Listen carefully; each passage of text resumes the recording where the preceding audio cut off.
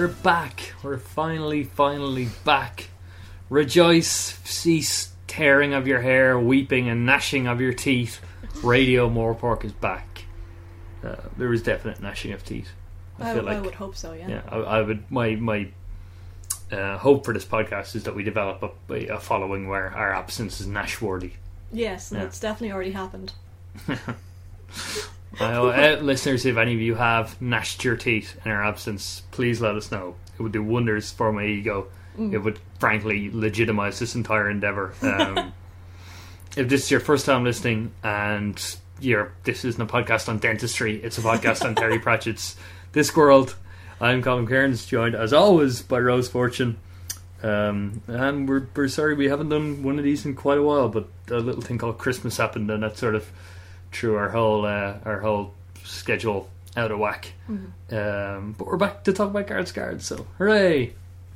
So before we launch into it proper, I'll just reacquaint you with the plot of the book quite quickly in case you haven't read it in a while. If you haven't read it at all, here be spoilers. Guards follows a nefarious plot by a secret society to summon a dragon to Ankh-Morpork. The idea is to create an ideal scenario for a missing heir to the throne to appear, slay the dragon, and be welcomed as king. However, they haven't counted on the night watch Nobby Nobbs, Fred Colon, Carrot Iron Funderson, and of course their captain Sam Vimes. The society manages to summon a dragon from another dimension where dragons lie. It appears a few times, each time causing some kind of damage to property or people.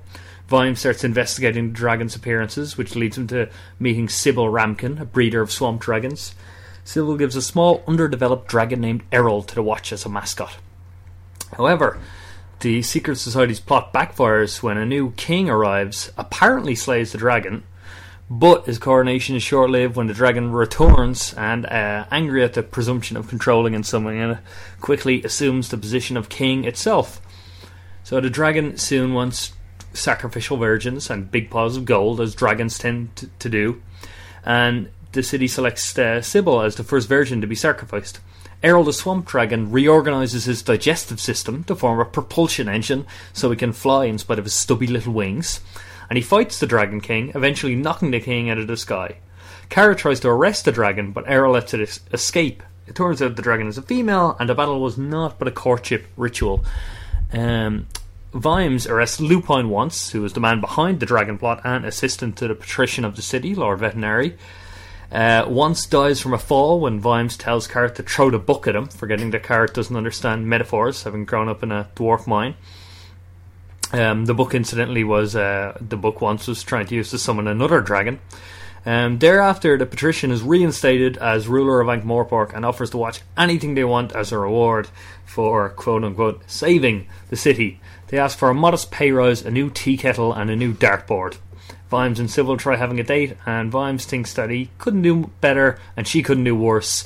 And, well, they live pretty much happily ever after, barring a few ups and downs as the series progresses. But that's all ahead of us. Right now, we are here to talk only about Guards, and that was Guards in a nutshell. So, full disclosure here for me, it's actually been about probably more than a month since I read this. I read it quite hot in the heels of after we had done Pyramids, and then we just one thing led to another, and we never got around to recording an episode. But it should be pretty prominent in my head because it was one of the 4 Terry Pratchett books that made up my master's thesis. So I should know a lot about it. I should. You probably know more Terry than I do. You reread it more recently, didn't you? Yes, I did. What did you think? What were your main big takeaways from Guards? The biggest takeaway is I love Guards. Okay. I mean, I absolutely love this book so much. I kind of it must have been one of the earlier Terry Pratchett novels I read, because I didn't have the specific memories. Like when I was reading it again, it was like I was reading it anew altogether, which I can't imagine how that even happened, because I love it so much that surely I shouldn't have forgotten anything. Yeah, this should just all be engraved in my head. I'd forgotten about the dragons a bit. Like I obviously remembered Errol. I've actually got a stuffed Errol. So I see. He's keeping Cat Bus company over there. Yes, that's a good shelf. But I'd forgotten kind of about the dragon. I'd definitely forgotten that the dragon was a female. Yeah. So when I got to the end, I was like, oh, really? Okay. Totally new. And I forgot how good Fred Cullen and Nobby Nobbs are together. So reading the Guards again, the introduction to the Guards, when the first Terry Pratchett novel I actually read was Night Watch. So the first book I read was a Guards novel, but much later in the series. So here's their introduction, here's where they come in for the first time, and they are amazing. Yeah. Right from the get-go.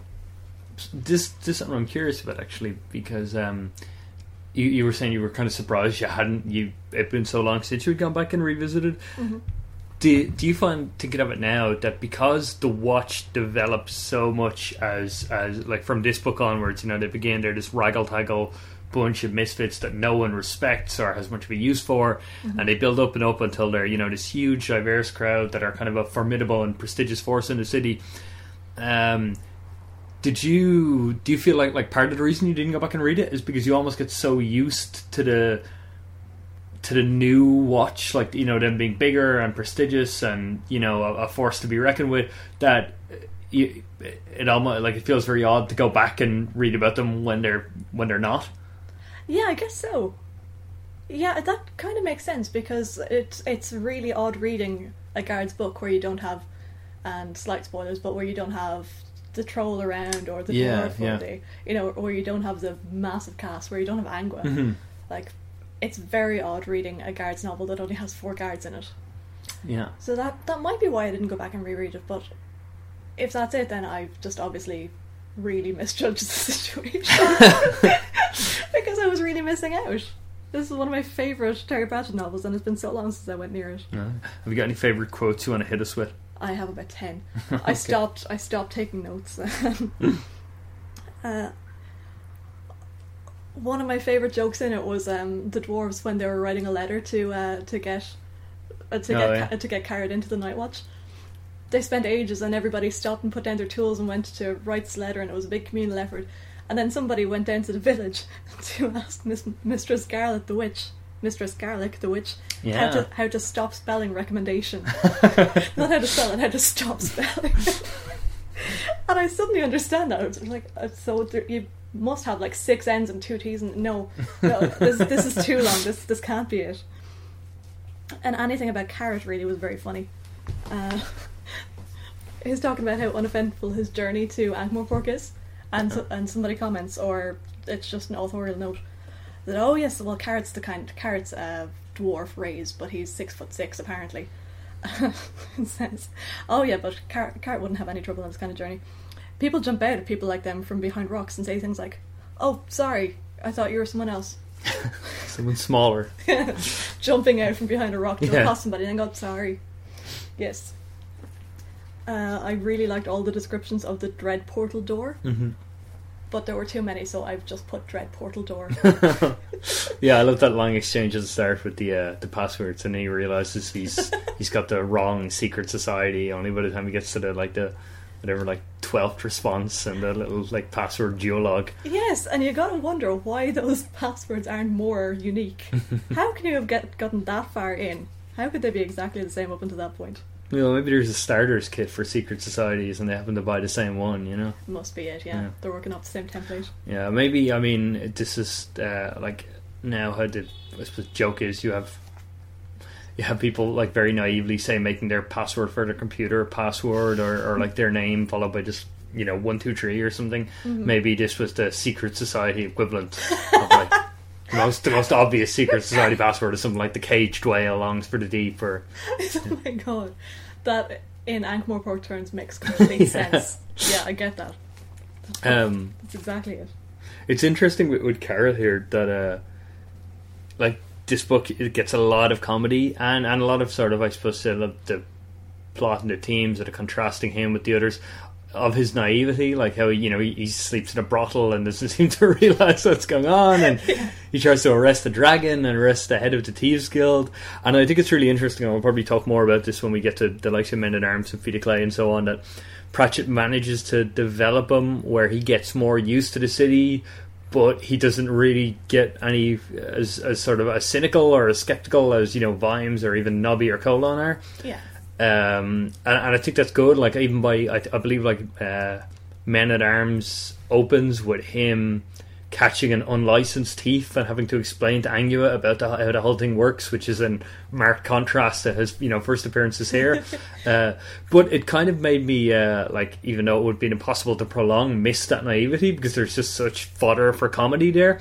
And it made me realise as well that made such a big impression on me that again, similar to you, I don't think when I reread Garrett's Guards for this, I feel like it had been the first time in a long while, and I kind of realised that like those incidents, like the arresting the dragon and arresting the head of the Thieves Guild, made such a big impression that I really consider them these like big central moments of Carrot, or moments that sum Carrot up, when really they're kind of very particular to the young Carrot, and he'll change a lot in some ways and get more experienced, and who knows, perhaps more kind of cynical and manipulative as well. It's a whole other kind of fan theory that probably, I think it's Fifth Elephant, where that there's some kind of fuel for that idea, so we'll discuss that then and there.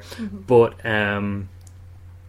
yeah, he changed a lot, but yet these incidents had made such a big impression on me. I kind of like really strongly associated them with him, even though it's just the kind of, they really could only happen in this book. Yeah, that makes sense. He kind of always sounds the same. His tone doesn't change. Yeah. Which is nice. Yeah, even a few books later, he still thinks he's a dwarf, or at least has really strong ties back to his dwarvish roots. Like, so far as eating dwarvish bread, which nobody can believe because dwarvish bread can be used to. Yeah. Oh god, I can't remember what it's used to. Is it in Witch's Brow, where they say it just keeps you going? You don't eat it. Like, you just take it out and stare at it, and then realise there's so many other things you could eat. Yeah, that makes sense. It's a psychological assist, really. There's a line in Arthur Miller's All My Sons where one of the characters accuses the other character of talking like a civics book. After he says, the one guy doesn't want his son to become a doctor, and the guy goes, it's an honourable profession. He goes, would you stop talking like a civics book? And I feel like Carrot is, he talks like a civics book, but the difference is people believe him. Yes. Which actually gets commented on when Fred and Nobby are like, have you noticed he keeps persuading us to follow him? And it's dire situations, and it's stuff that they would never otherwise do. And they keep getting persuaded to follow this guy and do the right thing. And in Ankh-Morpork, that's almost suicidal. Unless you're 6'6" and have barrels of charisma, as it turns out. Yeah, I guess that's fair. I'm actually surprised by how charismatic he seems to be, because he seems like he should have no charisma. Yeah. I don't know why. It's just maybe because he's so deadpan and so pleasant and so nice and so takes everything literally, things like that. I always kind of felt like, since stuff goes over his head and everything, I couldn't understand how he could possibly be charismatic. Yeah. I understand the 6'6", and I understand how he can come out top in a bar brawl, even at is it the Broken Drum? Yeah. Mended Drum? Mended Drum. Yes. But I can't understand how he can persuade people to follow him into veritable danger. Well, I know that Pratchett, obviously he plays the role of the kind of typical fantasy hero, like the scion of a deposed king who's full of charisma and has a magical sword. And Pratchett said that he initially, Carrot was initially going to be the main character in the Watch books, and he sort of found it a bit hard to write inside the head of someone with such a pure and naive view. So he had Vimes just kind of as a vehicle to describe the plot through, and then Vimes sort of became really became the main character of the Watch series through that. But I feel like the whole Carrot, Carrot's almost like a Mary Sue or Gary Stu character in a lot of ways. He's absolutely perfect, and I feel like it only really works because he's not the main character, and he's surrounded by all these other very flawed characters, and also because of the fact that they, particularly as the thing goes on, they acknowledge and lampshade his his perfection. Yeah. That you're not kind of left thinking that it's just clumsy writing. He very much foregrounds that it's intentional, and it almost becomes this really interesting exploration of the classic kind of fairy tale, paragon, rather than just a dull Gary Stu type character. Yeah. Also, that's the first time I've ever heard the phrase Gary Stu. I knew Mary Sue. I didn't know that there was an equivalent. Yeah, well, I didn't want to just gender it. I believe it was first used to I think described like specifically for like Star Trek fan fiction, maybe one thing in particular, where it would be like this, dashing young, like, new member of the Enterprise who, like, wows Kirk and beats Spock at logic and is a better doctor than McCoy. And it was always like, usually, well, not always, usually in those cases, like a female author writing this idealized version of herself. But there definitely are Gary Stews out there. There's a lot of them. I wrote a fun. Well, I thought I had fun writing a parody of of like a Game of Thrones fan fiction with Gary Stew, kind of author insert character, who just comes along and sort of completely derails the plot. But anyhow, when you mentioned Mistress Garlic, there's a couple of references in here to the wider Discworld. We get the mention of when Vimes gets sacked. Sybil mentions how the Duke and Duchess of Stohelet, a lovely young couple there. Yeah, that's reference to Mort. And then in a really long one, you have Veterinary's aunt referenced multiple times when they're talking about the heroes, or lining up to kill the dragon, and they're sort of playing off the again, like fairy tales and legends, and saying, the usual thing is half the kingdom in his daughter's hand in marriage, and keep saying, he doesn't have a daughter, he has an aunt in Genoa, and she of course comes into it in Night Watch. I look forward to that. I do remember his aunt somewhat. She's, what's her name? Madam. I can't remember. Like she actually has like a name, but it's her. Is it Madam? Most people call me Madam. I can't remember. People know who I'm talking about anyway. Pet's a flatulent cat. I do remember. And there was another one. I actually made note of this because yes, Insurance comes up. Oh yeah. Nobody remembers how Insurance started, and I can't remember how the industry is used, because it's used in a different way. Mm-hmm. It's probably gambling now, instead of betting somebody that their property won't catch on fire. Yeah. But Insurance comes up. I've got Insurance, I've got Miss Garlic, and I've got Duke of Stohelet. Yeah, and it sort of it follows on from like Pyramids, and having Ankh-Morpork features a lot less prominently in Pyramids, but it's there. Mm-hmm. But in sort of tying it into the wider world of the Discworld, like Garrett's Guards is cited by a lot of people as the point where like the kind of, I don't want to say the proper Discworld, but kind of the Discworld as we know it begins. Yeah. Where Ankh-Morpork stops becoming just this fantasy stereotype city and becomes an almost like kind of like a Victorian London steampunk-esque place where Pratchett can riff on various like social and kind of cultural developments and things. Mm-hmm. It's interesting that like you've had the Insurance thing, which ties this Ankh-Morpork back to the Ankh-Morpork of Colour of Magic. Mm-hmm. But say it's in Colour of Magic and in Life Fantastic, but it's almost sits in isolation. It's just like it's kind of, the parts of the plot that happen in Ankh-Morpork aren't really related to the wider world. Well, like obviously in Life Fantastic, it's where the climax happens. But what I mean is, you don't get any sense of when they're dashing around to place everywhere else that that anyone outside of Ankh-Morpork is really aware of it, or what kind of impact the city has, or influence, or what people think of it. And you get a bit of it in Equal Rights, with the sense of like it's kind of the centre of things, and you just go there, and a little bit in Weird Sisters, but it's sort of been steadily building, where Ankh-Morpork is like almost like the centre of the Discworld in a lot of ways, and it's this like actual living, breathing city where the stuff that happens in Ankh-Morpork will affect the wider world, and you get the sense of it like in this wider world, rather than just being a kind of enclosed area in itself where Pratchett can just like play off sword and sorcery cliches. Yeah, absolutely. Yeah, and I do think that this is the first book that feels like a kind of a unified Discworld. Mm-hmm. Like so far, you've had, like you say, a few that mention Ankh-Morpork, but quite a few sort of almost feel like standalones, like entirely different locations, entirely different characters, and they're all a lot of them are gonna crop up again later. But for the time being, so early in the Discworld series, they just feel like they're entirely separate kettles of fish altogether. And then suddenly you've got this book that's referencing this, and suddenly you feel like they're all going to come up again. Suddenly you feel like, these characters are still around, and they link back to it feels really lived in. It doesn't just feel like people are kind of appearing to further the plot or anything. They feel like they have a past and a future. Yes. And we'll certainly see that a lot of them do have a future. Exactly. Although, what's speaking past, it's interesting given that, like, even though this does develop, really, this is followed on really directly in Men at Arms. Like it kind of doesn't occupy this sort of almost misty weird space and continuity in the like some of the earlier books do. But you do have some things like the stuff that started about like Vimes being brung low by a woman, which is like I love that. It's got blues song like woman brung me low. But you never get that again.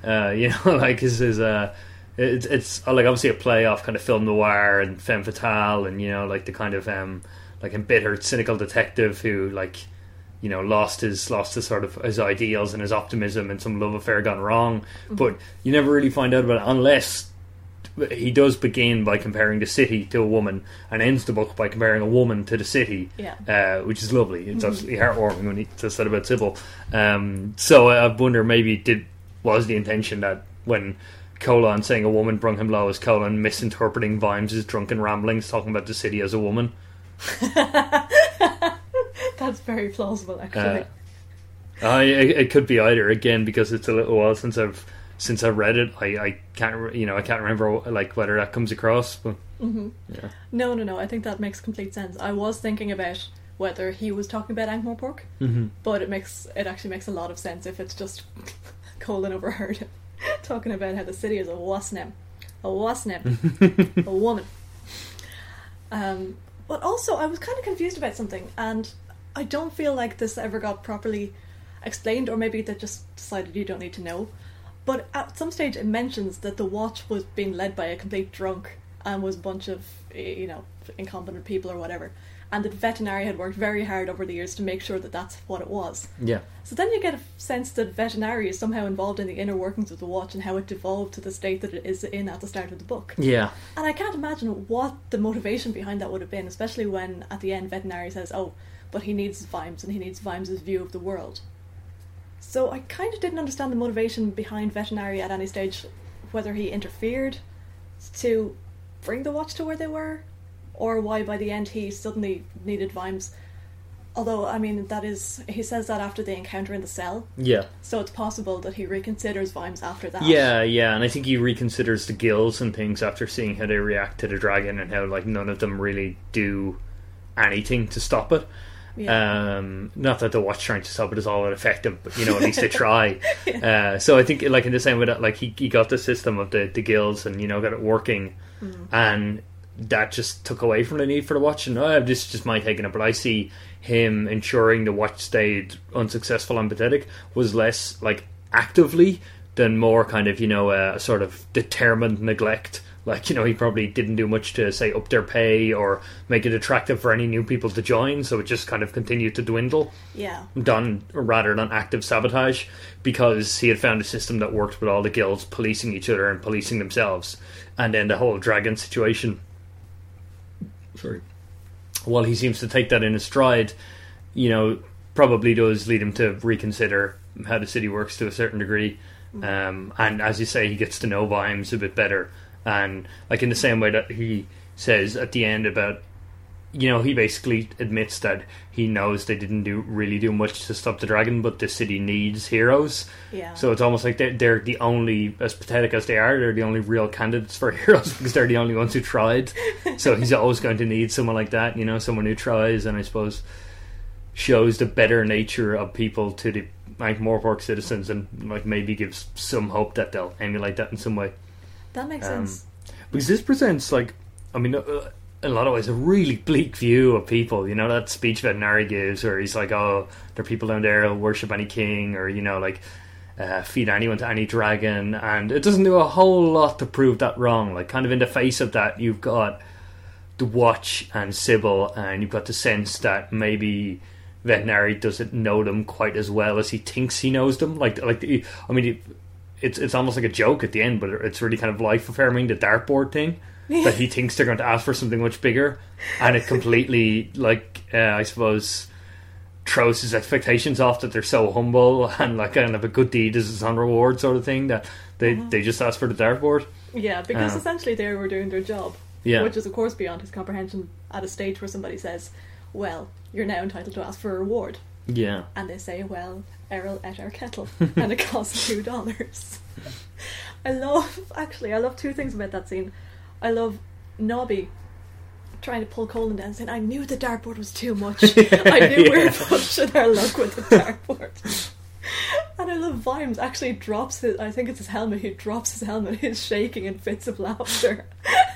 And all the reactions to this, and poor Nobby thinking that he's overstepped the bounds, asking for a dartboard for the yard. I love that scene so much, it was one of my favourites. Yeah, Book. And it's just think about it now, I think it is really great that like it essentially it is so I suppose life affirming and kind of countering or at least like equalising the really pessimistic view of people that Vetinari gives, and it comes in the form of a joke, you know, like and in what seems just like a really silly joke, like a, you know, just a kind of just almost a throwaway type thing, and yet like it actually speaks so much to the kind of view of humanity in the book. Mm-hmm.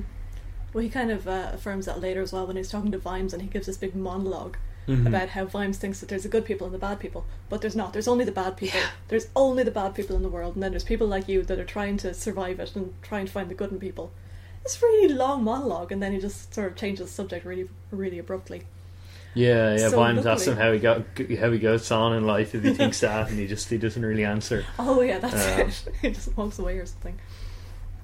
Yeah, there are times when well, early on you kind of get to know him better, but you like wonder like whether Vetinari's just a kind of like on the verge of utter lunacy, that particularly Pratchettian kind of like, so he went through insanity and came out the other side and has this kind of dangerous ultra sanity. Yes, he's definitely one of those. And like, I mean, as they go on, he sort of becomes established as this uneasy ally of the Watch, and actually a lot of the plots begin to revolve around trying to displace him in some way, and the Watch trying to stop that because, you know, whatever else he is, he represents this status quo and some kind of safety for the people of Ankh-Morpork rather than the, you know, potentially tyrannical king or anything like that. Mm-hmm. But I wonder, like, if you've read Guards or reading any of the others, would you sort of, and then you hear there's another Watch book coming out, would you have it in your head that, like, you know, somewhere down the line there's going to be a Watch book where Vetinari goes over the edge and, like, he's the villain? Because he really does, you know, just seem like poised on the edge of that, you know, you stare long enough at the abyss and the abyss stares back. I guess the abyss blinked before he did, but that's a pretty good analogy, actually. I can't imagine how you would deal with Vetinari as a villain, though. I feel like that would just be the end of the book. Like, Vetinari turns to the dark side and, well, that's it, everybody go home. Pack your bags. Yeah. We're out of here. We're not prepared to deal with this situation. Oh, I feel like Vetinari and Carrot could have a kind of Lex Luthor Superman sort of yeah, I was like thinking rivalry. Vimes versus Vetinari and it just doesn't work, but Carrot versus Vetinari. Well, Vimes would probably be more like Batman in that situation. The Soiled Knight. Yeah.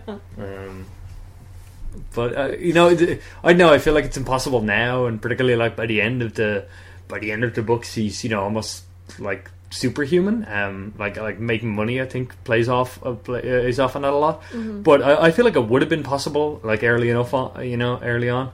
Yeah. Maybe this is just really speculative territory, but maybe like after Men at Arms, because Feet of Clay, you have the thing where he's getting poisoned, and you find out that he always knew how he is getting poisoned, and like, you know, probably by that stage it's like, yeah, no one could kind of outthink or, you know, whatever, outfox this guy. Mm-hmm. But Men at Arms, he's still sort of you know, is kind of like chillingly implacable so often, but he sort of shows things of vulnerability when he gets shot, and, you know, tries to pass it off as a flesh wound, and then, you know, collapses. And I know you could maybe have that, like, push him over the edge, or push him kind of towards like martial law or something like that, and, you know, I'd run with it from there. If there's any fan fiction writers listening, I'm not going to write this, so you should. Uh-huh. On the subject of Vimes, actually, like Carrot, it's interesting that he changes a lot as well, and it's kind of impressive that Pratchett still makes him compelling, because I sort of realised reading this that there is so much joy to be gotten out of seeing him rise up from the gutter, from like utter, from absolute rock bottom to becoming this, this like competent, principled policeman, and you get it a bit more as it goes on, like in Men at Arms and in Feet of Clay and things. You have him sort of getting used to his role in high society with Sybil, and then like as him coping with the new recruits. But there's probably a certain point where he's kind of reached the top, like socially, in his family life, having happy wife and kids, and that like it makes clear like he's really well respected by the rest of the watch. And it's thinking about it now, it'll make the later ones even more interesting to look at it, and how that still manages to be compelling, even though there is so much joy and so much of the appeal of him in, like, I feel like certainly in this book, is that he's such an underdog, and such kind of like self-made underdog as well, but guy beaten down by society and kind of beating his way back up essentially. When he's beat his way back to the top, it would seem like there'd be no more obstacles for him to conquer, but they still get books out of it, or Paul Pratchett still gets books out of it. Yeah, I know we'll cover this more when we get there, but I feel like when he rises and rises and rises and rises and he just keeps succeeding, I feel like he just turns into his own obstacle then. Yeah. Because like every slight promotion he gets and everything that goes well for him, he seems really uncomfortable with, and really unhappy to be. And at one stage I think he's just really unhappy that he's done something successful and been rewarded for it. He wants to wear his old uniform and he has to put on a fancy uniform, and it's the worst thing in the world. Yeah. So he actually really struggles with that. Maybe that's how Pratchett actually does it. Yeah, Nightwatch, really shows that. I've heard a lot of people argue that like Nightwatch is the kind of natural end of the Vimes arc, and like what follows is sort of superfluous. But I really like Toad, so I think that's it's an interesting argument, but I'm still pretty happy I got Toad out of it. Yeah. Although I've heard a lot of people who don't, so again that'll be an interesting one to revisit later down the line. But staying on Vimes in this book, do you think as heartening and kind of compelling as it is to read him sort of rise to this level of competence and principles, that his transition from like utter alcoholic apathy to someone interested in the case who's actually quite a decent copper is a little too abrupt? Or do you think it's it's handled well enough? I thought it was handled well enough. I mean, you can kind of follow throughout the story when the cogs in his brain start turning. You can see him pick up a couple of hints, and you can see him sort of like right away when he sees the footprints, the claw prints rather, out of the alley and doesn't see them going in. You can see that he's saying, these are too big to be a wading bird. That's not true, and they're only going one way. Like straight away there actually is a police part of his brain that starts figuring this out, and then it kind of, I guess, goes to sleep for a while, or it just doesn't think about it for a while, and then the next thing you know, he sees the dragon and it's like, well, how is it holding itself up? How is that's not naturally right? And then that goes to rest for a while, and then something else crops up, and it's through a series of him encountering problems and things that shouldn't be that are, and eventually he kind of comes to his own conclusions and he figures stuff out, and he makes the librarian he lets the librarian be an honorary watchman and everything, and that plays his part as well. No, I thought it was very well done. Now maybe him coming out of his alcoholic stupor and being a sober person, properly sober policeman for the first time in God knows how long, maybe that was a bit, it wasn't dwelled on a lot. It was just a matter of fact, okay, now he's stopped drinking, so I guess it wasn't really a problem because he doesn't seem to be suffering too much for it. Yeah. I feel like that kind of seems a little more realistic or a little less abrupt when you take it in conjunction with the other books. Like I can't remember whether it happens in Men at Arms, but I know in Feet of Clay you really get the sense like he's constantly on the verge of taking a drink, and you get that kind of like there's a convincing sense of alcoholism about him that he has used alcohol as a crutch for so long, and he really has to bite back from just taking a drink when he's stressed or whatever. But within this book, the change is he does seem to pull himself out of it a little too easily for something that obviously is kind of like an absolutely horrendous addiction in reality. Actually, what I think sort of hurts it is that it's not till halfway through the book that you get an actual Vimes Carrot conversation, and right, yeah. I feel like it's very easy to infer, and like it would have been quite easy to do that. Like what suddenly makes this difference is Carrot's sort of naive, optimism and outlook on life, and that like even though Vimes would be skeptical of that, it would in some way kind of inspire him or almost like shame him into trying to be that good. Like even his initial steps to investigate the dragon, as you said, they're quite halting, and it's quite convincing in that way. Like he doesn't suddenly become like a super watchman. But I remember thinking that like his sort of determination that he's not going to let this case rest seems a little like obviously this particular case is such a strange one, it's not one that he would have to been dealing with, but I remember thinking it seems a little sort of, how would you put it, a little unconvincing in that like I feel like if he's gotten to like he's written as being so apathetic and so skeptical that I didn't get the sense that like this would be enough to make him determined to pursue it. Like this idea of, I can't remember what it, like, oh, these people are burnt in my city and no one knows and no one cares. Like that, the later Vimes, yeah, I could absolutely see him doing it. But at the low he's at, I feel like you need something more to get convinced that this would be something that he sticks at and doesn't just give up and go back to the bottle after like a week without turning up a new lead on it. And I feel like it had him and Carrot had an on-page encounter earlier in the book, and Carrot's kind of playing at the back of his mind the whole time, like he's thinking, in the same way that in Night Watch he sort of principles himself by constantly like thinking about what young Sam would think, and he almost has to set an example to his younger self. Like if Carrot sort of played that role here early on, it would sort of make it convincing that there is some actual tangible spore to his lift from the gutter. Whereas it happens, it just kind of feels like, this is the moment he's doing it because the plot starts. Yeah, that's a fair point. And I can't quite remember any particular motivation for it either. Like, as I say, he figures out, so there's something wrong here. But nothing that would be quite enough to really provoke it. Let's do a proper investigation. Let's do this thing right. I'll put down the bottle. We'll sort this out. Yeah.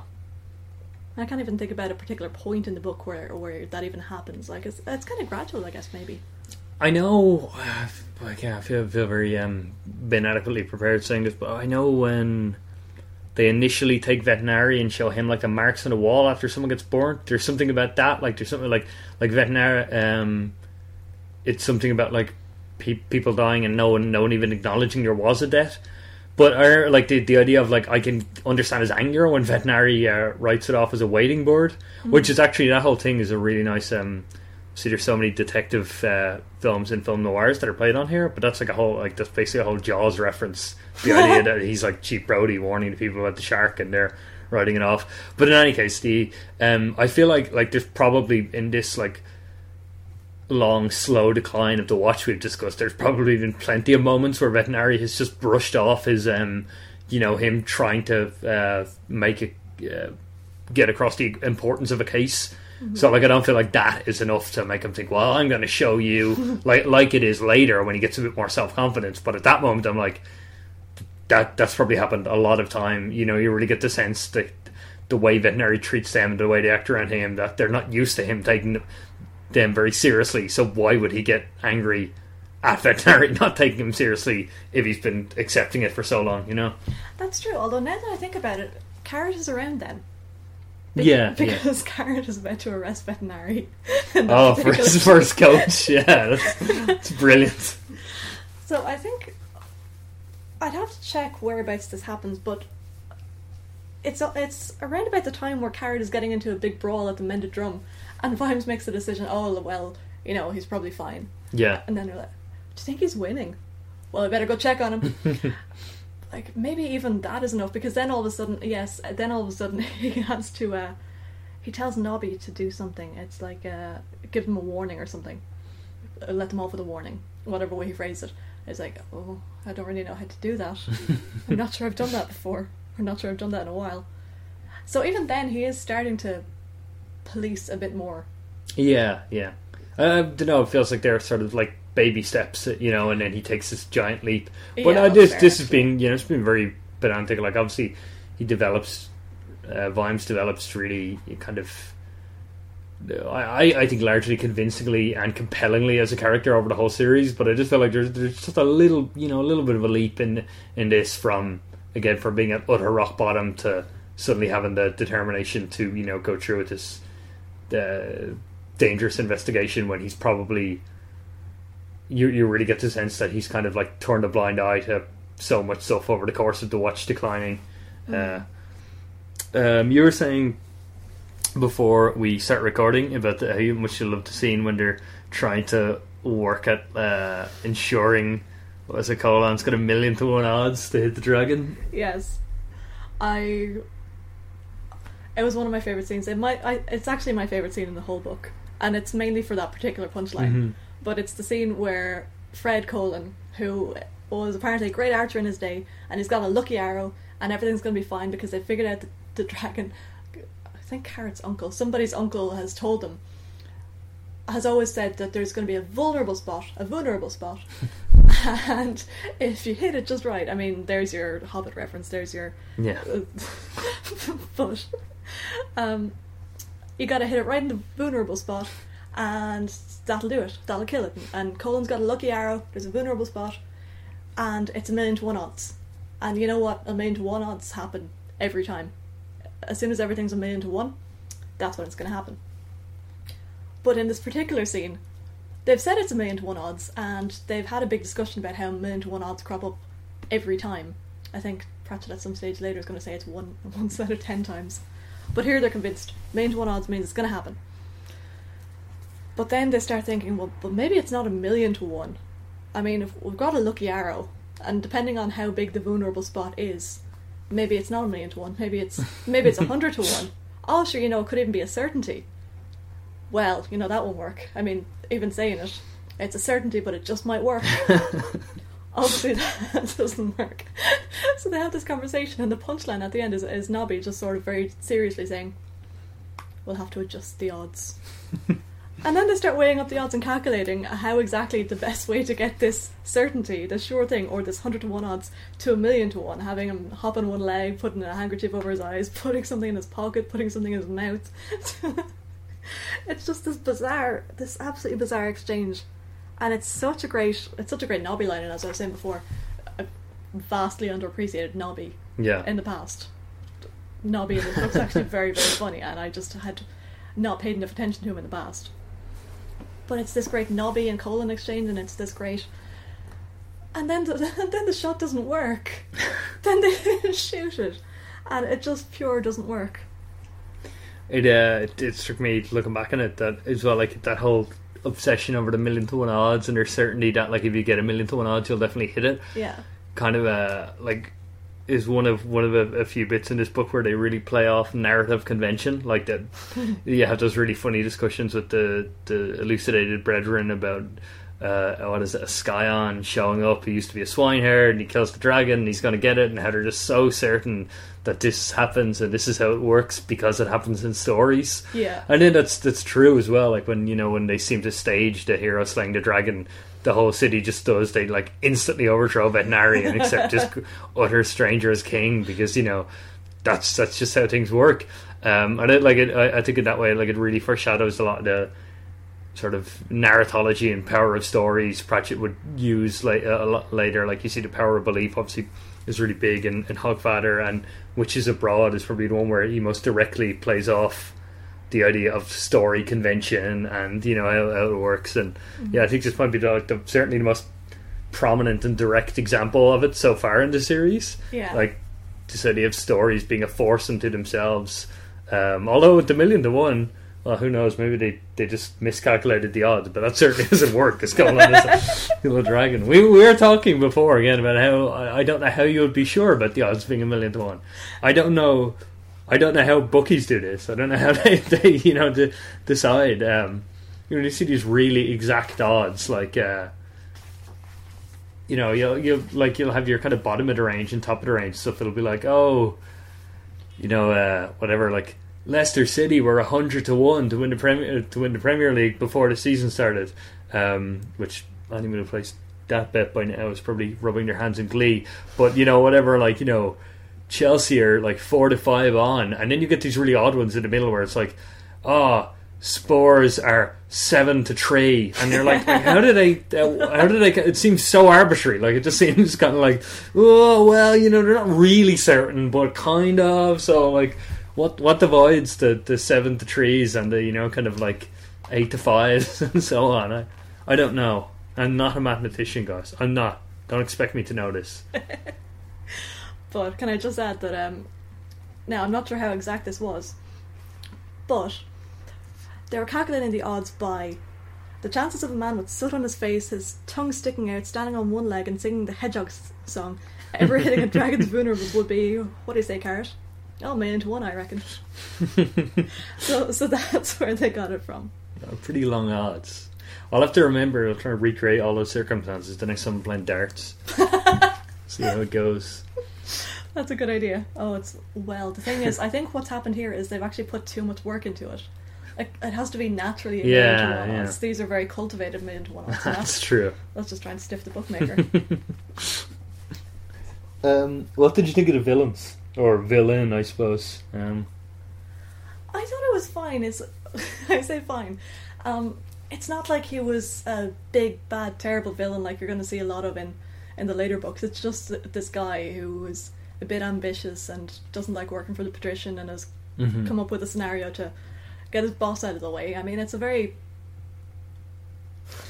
Is pedestrian the right word? It's a very used kind of plotline. Yeah, well, he follows on from like Trimon, Dios, and even the Abraham in Sorcery as like the second in command type figure, being really dangerous and lusting for power.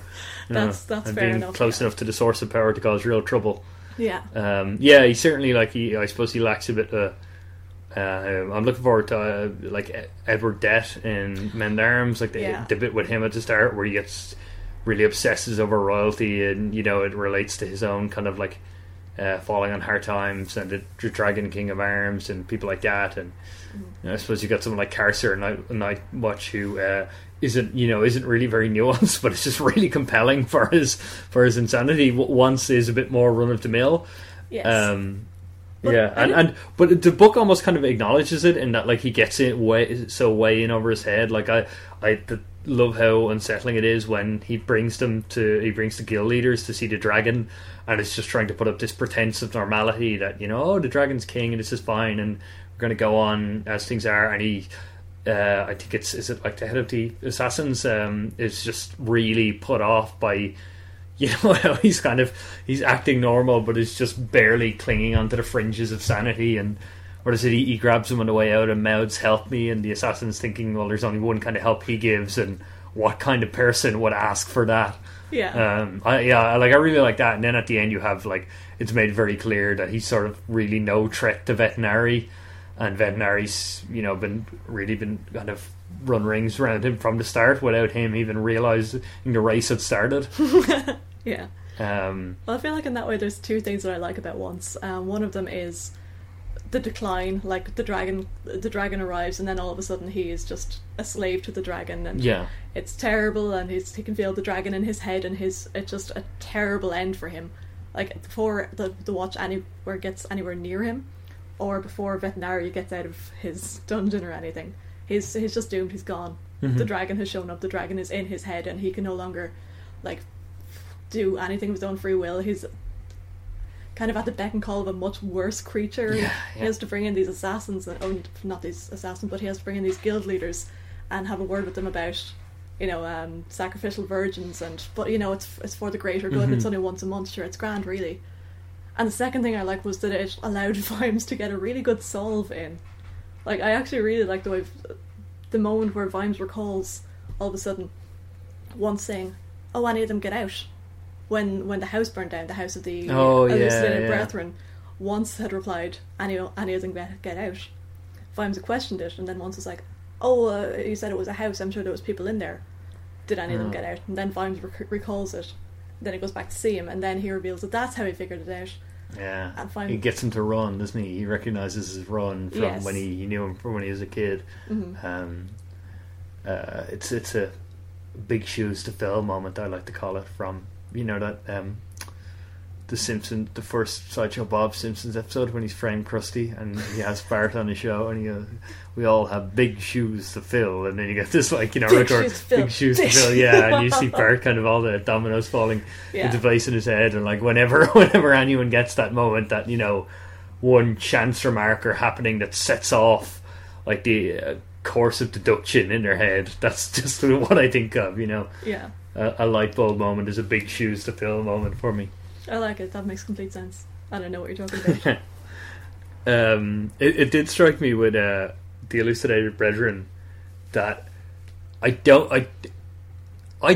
this was intentional, but if anyone knows otherwise, please correct me.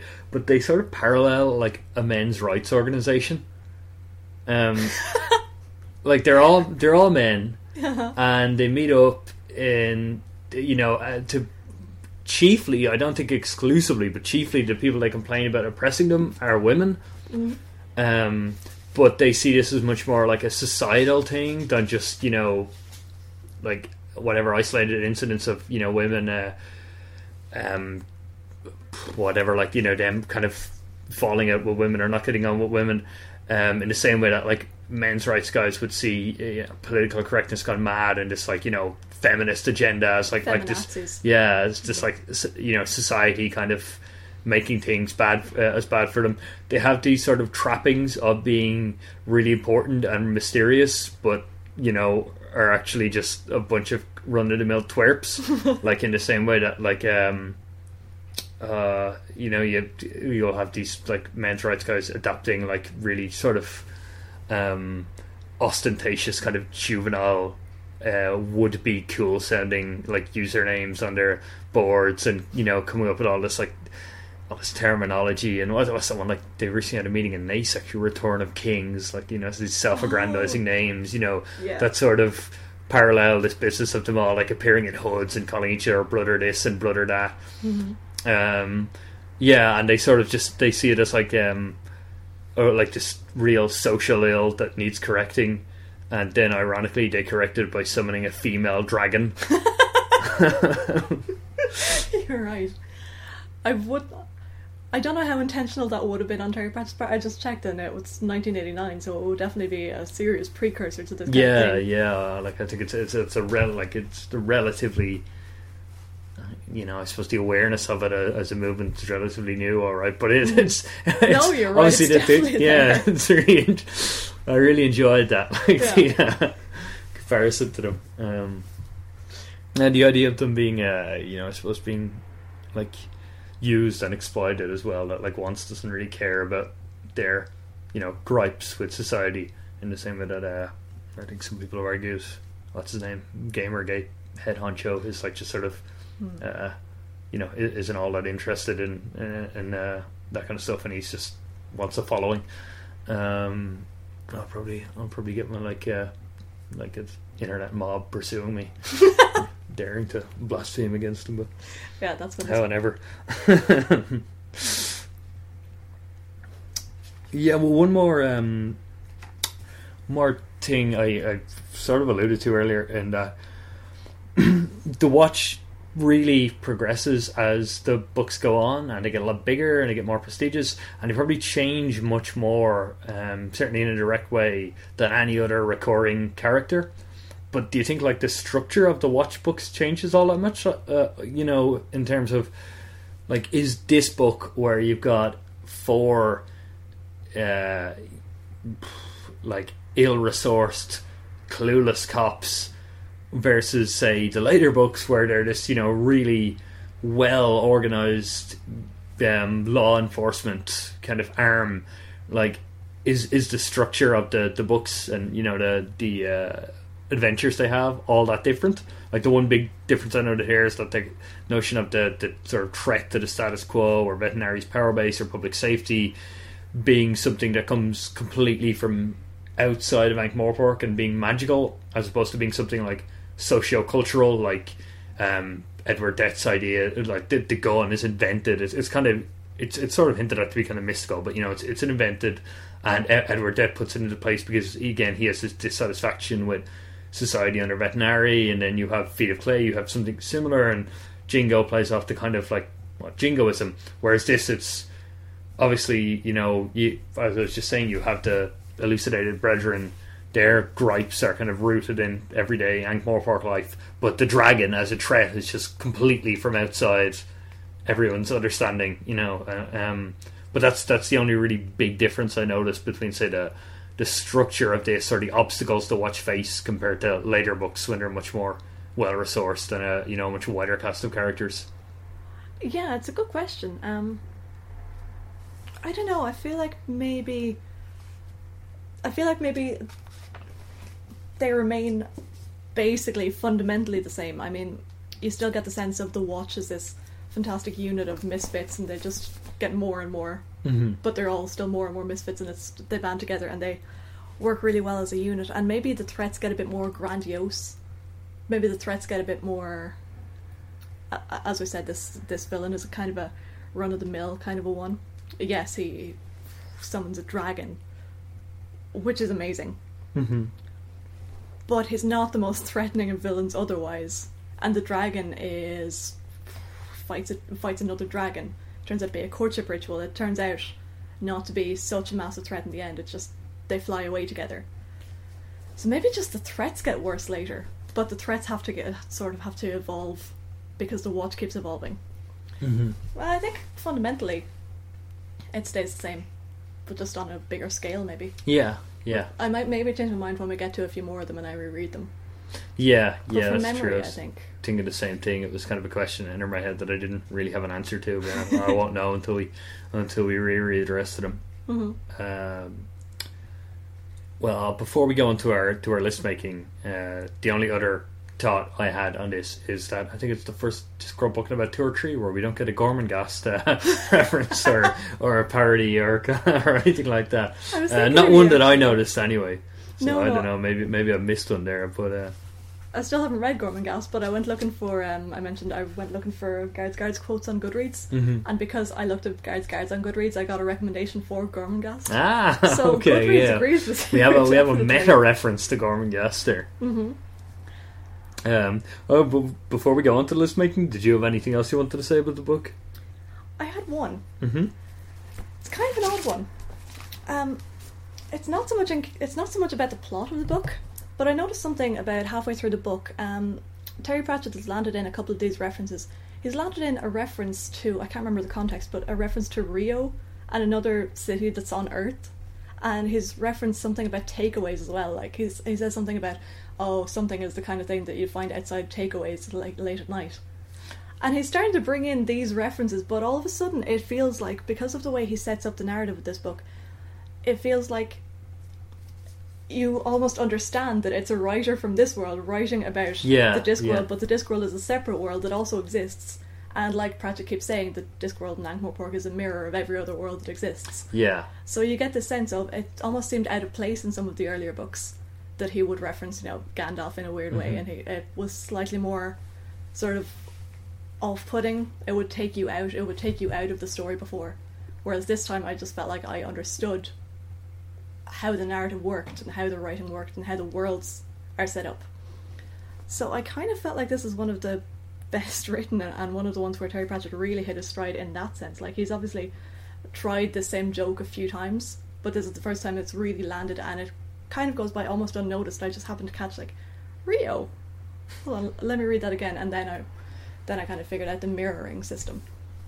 Yeah, I think I hadn't thought of that at all until he said it, but I think maybe what makes it work better is that there's something more jarring about him writing or referencing fiction or the process of writing in the earlier ones, like when he references Gandalf, or kind of there is that joke in Mort that is really funny in isolation but really jarring, where he has what is it, one character says something and the next paragraph is what Death said, and it's Dead isn't actually replying to Kelly. This is a writerly technique, Yeah. And in that way, he's sort of talking about the process of, he's kind of almost the narrator is outing himself as a writer, whereas in this, as you say, the narrator is just positioning himself in our world rather than kind of, outing himself as a writer of fiction.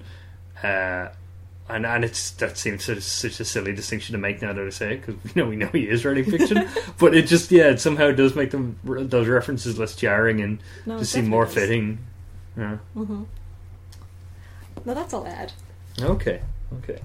Well, we'll now go on to present you with our micro list of Discworld ephemera before ranking this book in our macro list of the best Discworld books in the world ever that we've read so far in this reread series. Okay, so our list this week, I say, as if we do this every week, given the big long gap we had between this episode and last one. But in any case, since Guards introduces us to the Watch and essentially becomes a procedural series where we're just basically, it's essentially about people doing their job, and their job happens to be policemen in the fantasy city, so it's really interesting. So we thought we'd look at the top 7 Discworld jobs that would make for a good Discworld book. So Rose, you want to kick us off? Sure. At number 7, we would like to see a legal procedural book. So I guess we're thinking of the John Grisham of the Terry Pratchett genre. Yeah, Mr. Slant, the zombie. Exactly. Yeah. So obviously they're very welcoming to all. It's a very diverse kind of legal firm that we're talking about here. Yeah, if you could have like a nice tie-in with the Watch as well, like a sort of crime and punishment type element to it. I feel like the punishment bits in Ankh-Morpork, judging by how Veterinary treats mimes, would be very inventive, Number 6 would be a book about the Seamstresses Guild. Like the erotica boom seems to have died down a bit after the heyday of 50 Shades of Grey, but there's still there's still the demand for it there, and that would probably fill it amply and be really funny as well. Number 5. Number 5 would be so we're talking about Moist von Lipwig-esque, setting up the postal system, setting up the banking system, setting up the clack system, setting up the public education system in Ankh-Morpork. Currently everybody there seems to be getting educated in guilds, and they're getting educated only in whatever that guild specialises in. So this would be just a broader educational system for people that aren't particularly joining any specific guild. They're not dead set on being assassins. They're creeped out by the Clowns Guild. they're doing a bit too well for the Beggars Guild. Public school for these people. And Pratchett done a really good job of teacher school humour with Mr. Savaloy in Interesting Times. Yes. So that seeing a book with like more of that kind of stuff would be pretty fun. Speaking of schools, in Sorcery, Rincewind and Cohen speculate a school for Grand Viziers where they learn how to be so treacherous and scheming and evil. And if such a school exists, that would be our number 4.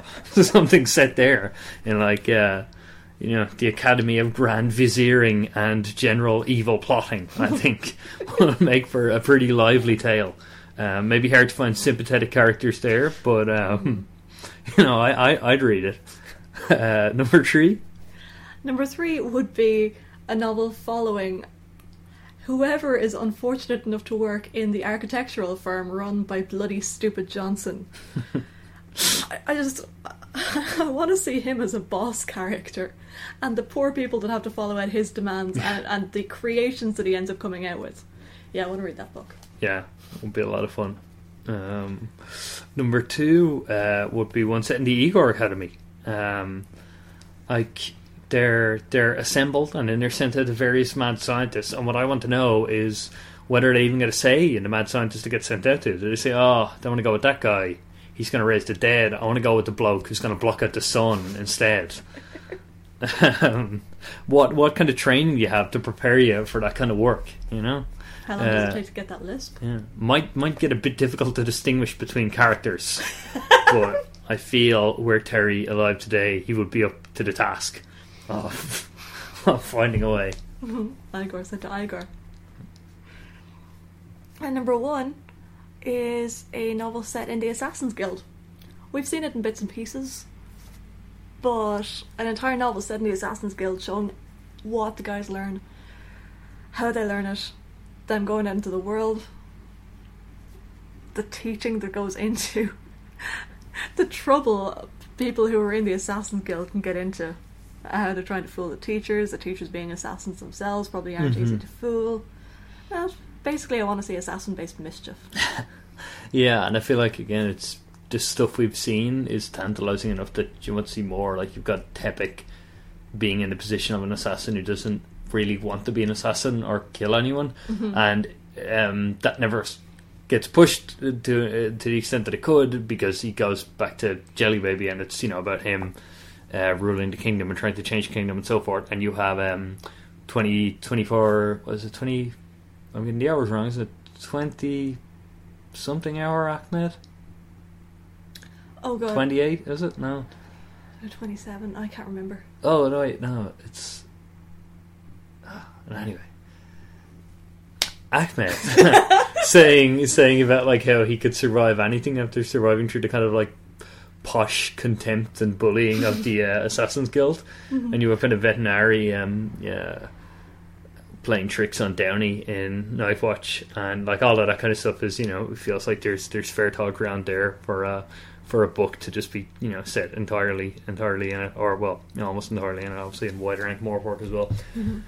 And that top 7 brings us to our list of the best Discworld books ever that we've read so far in this reread series, which currently stands at 7, but will now stand at 8 when we add Guards in there. So I'm looking at we've got the list of now to jog our memory as much as anything else. And Rose, where do you think of this one falls?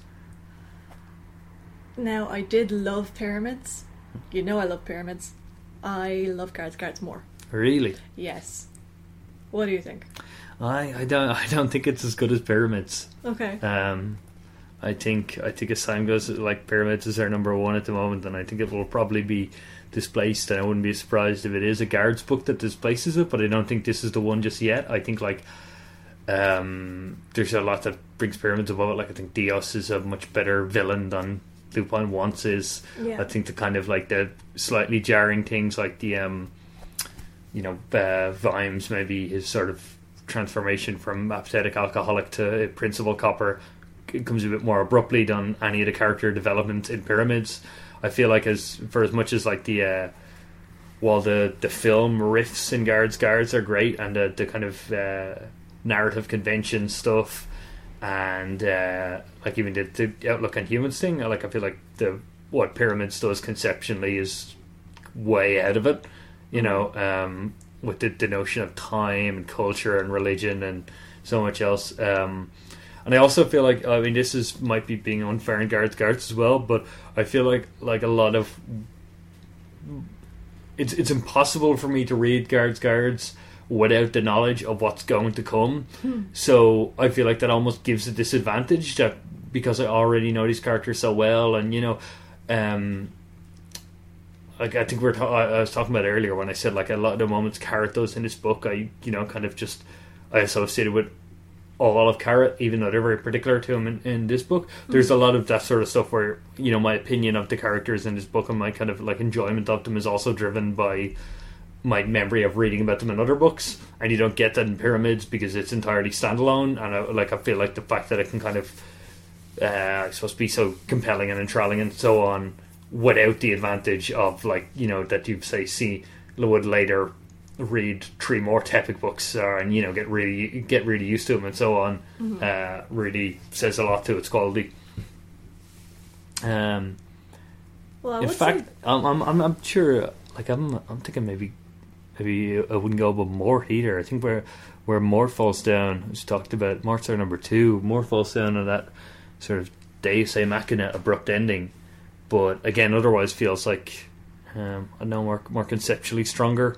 Like I know Guards feels like a really great introduction to the Watch series, but like just grading it as its own book, I'm not sure if it's as strong as Mort or Pyramids.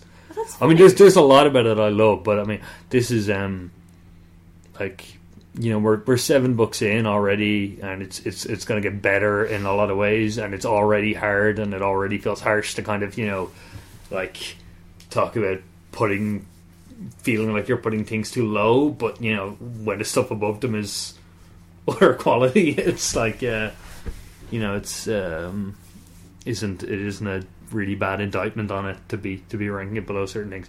But yeah, this is now I would grant you Pyramids, but I would definitely put it above Mort. I think it's my favourite so far, but that's on a personal level. That's not being objective or anything. But what impressed me about Guards, and I was actually comparing it to Mort when doing this, is when we read Mort, I felt like Mort was quite a good book, and it was quite a good death book, but you just know that there's such great death books coming around the corner that I kind of wanted to put Mort quite high because I love death so much. Yeah. And yet, a lot of that was coming from the future death books and not Mort itself.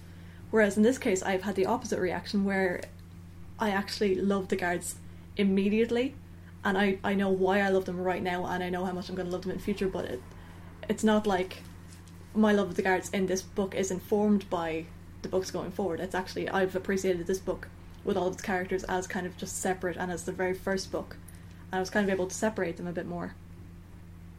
So I thought it was slightly better done than Mort in that sense. I could put it below Pyramids because honestly, now that you've said it, it feels like we can find more to criticise in Guards than there was in Pyramids. Yeah. Like there are flaws there that I wasn't really thinking about. Mainly because the humour in it is so good. Yeah, I also feel like I don't know whether it's a hindrance to Guards or whether it's a kind of accurate criticism that because there is more watch books and you know they do get, well, you know, not all, like I don't know, I'd say this is the worst watch book or anything, so, you know, that's something for way down the line, but a lot of them do get better, that I don't know whether that makes me feel more reluctant to place Guards really highly because I know this, you know, or because I know there's going to be watch books down the line that are going to be figuring in the, you know, whatever, the top 5 or so, you know, even when this list is spanning into the 30s or 40s, or whether that's fair enough because I'm looking at it and think, like, I know there's more that can be done with these characters in these settings, and more is done, whereas, I mean, in our mini list last week, I said you expressed an interest in seeing, like, a novella prequel about Dios, but like otherwise I don't feel like there's, like, Pyramids is so self-contained, like, you know, anything that he wants to do and is done in that book, and, you know, there's kind of no sense that, like, it, you know, needs a sequel or could be done better or anything like that. I'm trying to figure out whether that's the case with Mort as well. I mean, with Mort, Pratchett certainly seems to think he there's like unfinished ground there because he goes back to death, and not only that, but goes back to the death goes missing, death goes on a holiday type thing. So, like, I don't know, I'm trying to weigh that against Guards, and, like, you know, I suppose we'll split the difference and we'll put a number 2 then ahead of Mort behind Pyramids. I think so. We could be here all night otherwise. I might also be because it's the first one that's properly set in Ankh-Morpork, and it's just got this fantastic setting and these great characters that I love so much, and it's got dragons. I'm very biased against anything that's got dragons in it. But I would put it above Mort. Steve Hill's going to be pretty annoyed with you. I know. Yeah, well, you've faced this rat in the past and come out unscathed, so I'm sure you'll do so again. We probably won't have this big a problem next time. No. Yeah, Eric is next, and I'm going to be curious to read Eric again. I've only ever read it once before, but I don't think it will figure too heavily at the business end of the list. But who knows? We may well be surprised, and you may well be, listener, and hopefully, whether you are or not, it will be relatively soon. A lot sooner than when we were bidding you goodbye at the end of Pyramids. But thanks again for listening, and goodbye. Bye.